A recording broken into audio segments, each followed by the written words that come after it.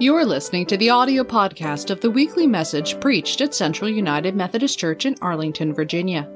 You're invited to worship with us in person on Saturdays at 4:30 p.m. or virtually through Zoom or Facebook on Sundays at 10:30 a.m. Visit us at www.cumcballston.org. There you can learn more about our congregation and how we worship God, serve others, and embrace all.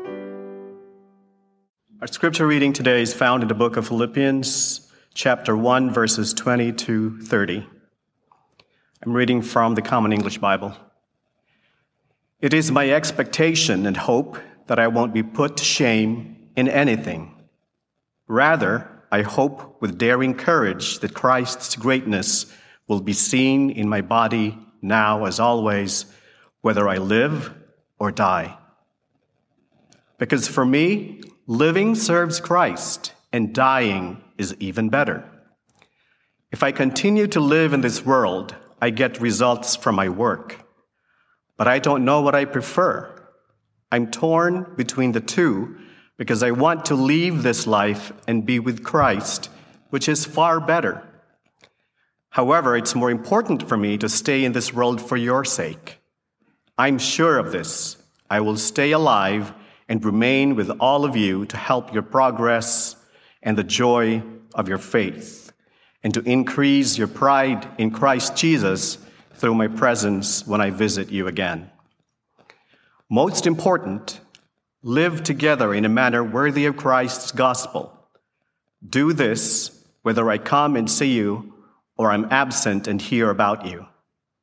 Do this so that you stand firm, united in one spirit and mind as you struggle together to remain faithful to the gospel. That way you won't be afraid of anything your enemies do. Your faithfulness and courage are a sign of their coming destruction and your salvation, which is from God. God has generously granted you the privilege not only of believing in Christ, but also of suffering for Christ's sake. You are having the same struggle that you saw me face, and now hear, but I'm still facing. The word of God for the people of God. Thanks be to God. Thank you to Jomer for reading our scripture. And I wanted to share with you that this past week, during the visitation time, right before Shirley Bonneville's funeral began, one of her nephews asked if I liked leading funerals as part of my work. And I told him that some funerals are definitely harder than others to lead, depending on the specific circumstances of the person and how they lived and how they died. But it is always an honor to be part of a service, because there are holy moments where you hear stories and get a glimpse of someone's life in a way that you never knew before. And on Tuesday, of course, we heard incredible stories about Shirley as a mom, as a grandmother, and even a great-grandmother, of her as an aunt, as a friend, and even as a patient at her nursing home. We hear these stories, and it makes the person a little bit bigger than we had known them to be, because we get to hear what they're like as a friend, a spouse, an employer, a neighbor. Sometimes the stories entertain us. Sometimes they teach us, other times they inspire us. Stories are, in fact, a way that we can tell truth about one another and for one another. When we share stories following the death of a loved one, we can cry and laugh all in the same breath. It is a way that we remember the ones we loved and make sense of their life and their death. And in fact, stories are ways that we make sense of the world, and are often how we make sense of our place in the world. Philosopher Alasdair MacIntyre said, "Before we answer the question, who am I and what am I to do, we must first answer the question, what story or stories am I part of?" The truth is that we all live and die by the stories that we tell ourselves. Stories shape the way we live. And we live in the world that knows how important stories are, because we are bombarded with storylines all the time.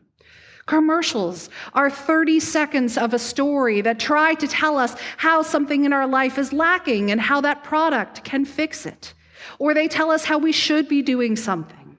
Stories sometimes tell us about how we should live, how we should love, what to do if someone hurts our feelings. Stories told to us by the families in which we grow up are so foundational that they shape our whole lives. For some people, these are wonderful stories of belonging. For others, they are stories of hurt. Every story attempts to shape us and who we are in the world. And so when we come to worship week after week, we encounter the story of God and God's people. And it is an opportunity to remind ourselves of the truth of who we are and whose we are. Because so often the stories that are bombarding us through media, and sometimes even the stories that we heard growing up, they are a false story. In her book, Rising Strong, Brené Brown says, "We all have stories that we're telling ourselves. And until we get honest and own them, they will continue to define us. When we let the false stories define us, it prevents us from living into another story, a better and truer story, a story that leads to life, healing, freedom, and joy." What might a better and truer story be? For us who are disciples of Jesus Christ, it is rooted in the story of Jesus, his life, his birth, his ministry, his death, and resurrection. This Jesus story is the one that we encounter first in the gospel writers as they describe their encounters with Jesus. And then it is through writers like Paul, who had an incredible encounter with the resurrected Jesus. And then it is through people over the centuries who have lived as Christians, who have preached from God's word, who have lived faithfully. And then people today whose stories are still being written, who are disciples of Christ, who are trying to make sense of their own lives along with Jesus as a part of it. So that is part of why we come to church week after week, is to remember our story, the true story of who we are as God's beloved children. And so this week we encounter St. Paul. We get a glimpse of his story through the letter that he wrote to the church at Philippi. It was the very first church that he planted there, sometime between 61 and 63 CE. And here he is in prison, writing them a letter. It is clear from his reflections in this letter that he did not know if he would be sentenced to death. You can hear in the words that Joma read for us a few moments ago, quote, "It is my expectation and hope that I won't be put to shame in anything. Rather, I hope with daring courage that Christ's greatness will be seen in my body now as always, whether I live or die." The circumstances of his arrest have not dampened Paul's joy or his passion for preaching. In fact, it might have even caused him to narrow his focus and to be even more passionate about reinforcing with those churches he had preached to about how important it is to see the fruit of his life as he shared Christ with others, and to know that when he dies, he indeed will claim the promise of resurrection. Paul's argument is hinging on the presence of the resurrected Christ in his own life. It is clear for him, death is not a transition into a state of non-existence. It is instead a transition into life eternal with the risen Christ. Therefore, he is not afraid. He has no doubt that he will be reunited with the Christ that he encountered on that road to Damascus. He has a faith that allows him to know that it is good if he lives and continues to work in the name of Christ, and it is indeed good if he goes to be with Christ. This faith was clear in St. Paul and was indeed clear among other believers in Christ throughout the years. In the spring of 1945, the last message written by Dietrich Bonhoeffer before his execution in a concentration camp in Nazi Germany, demonstrates a similar kind of faith. Quote, "For me, this is the end, but also the beginning.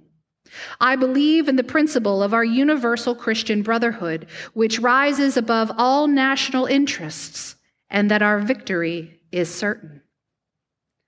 From our perspectives on death, we center everything around the resurrection of Christ, and this makes all the difference. It means that we don't have the typical human perspective on life. About 20 years ago, there was a popular philosophy that people used the acronym YOLO. Does anyone here remember what that stands for? I see it. Oh, one shake. What was it?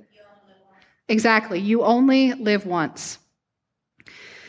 This was kind of a phrase that people would often say before doing something fairly stupid and dangerous and something that would have potentially fatal consequences. It was a philosophy that meant life doesn't matter, do whatever you want. But Paul is saying something very different here.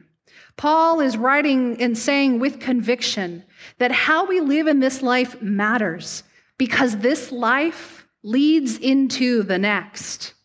For Paul, the story of his life was defined and patterned after the story of Jesus' life, death, and resurrection.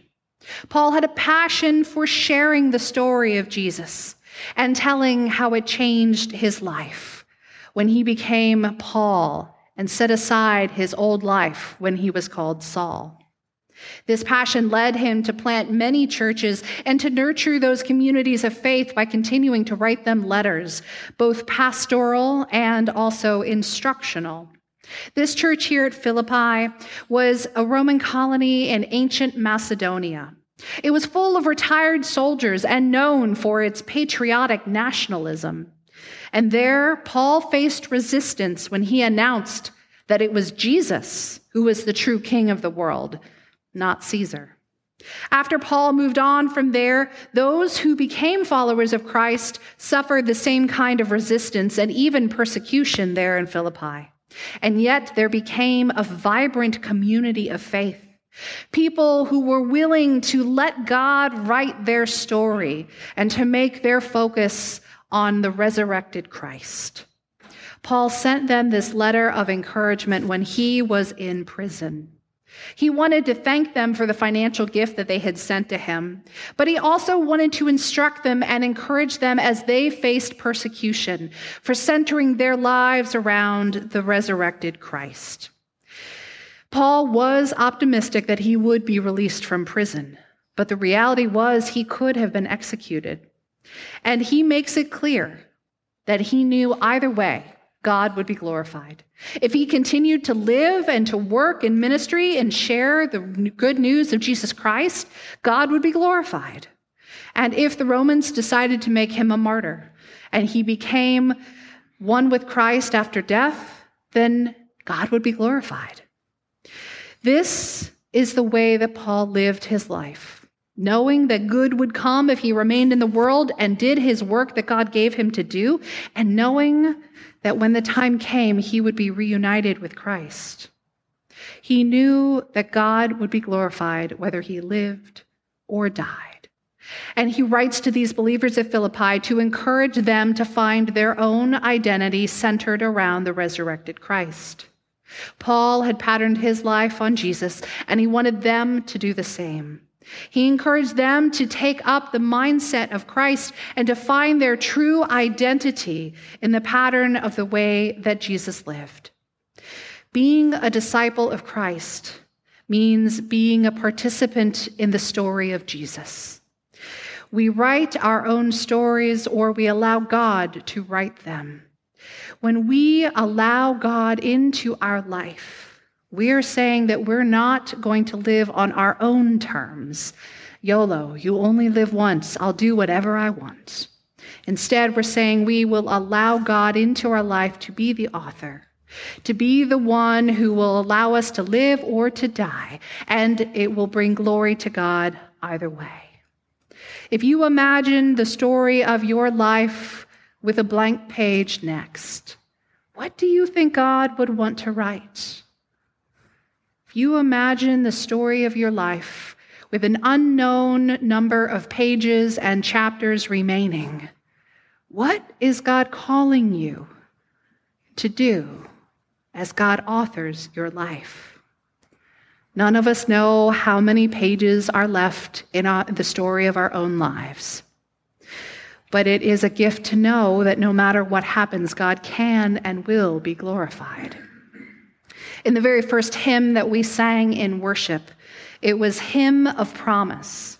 And I know that some folks only listen to the sermon on a podcast, so they don't get to hear the hymns in worship. So I'm going to read a little bit of the lyrics of this Hymn of Promise. Composer Natalie Sleeth wrote, "In the bulb there is a flower, in the seed an apple tree. In cocoons a hidden promise, butterflies will soon be free.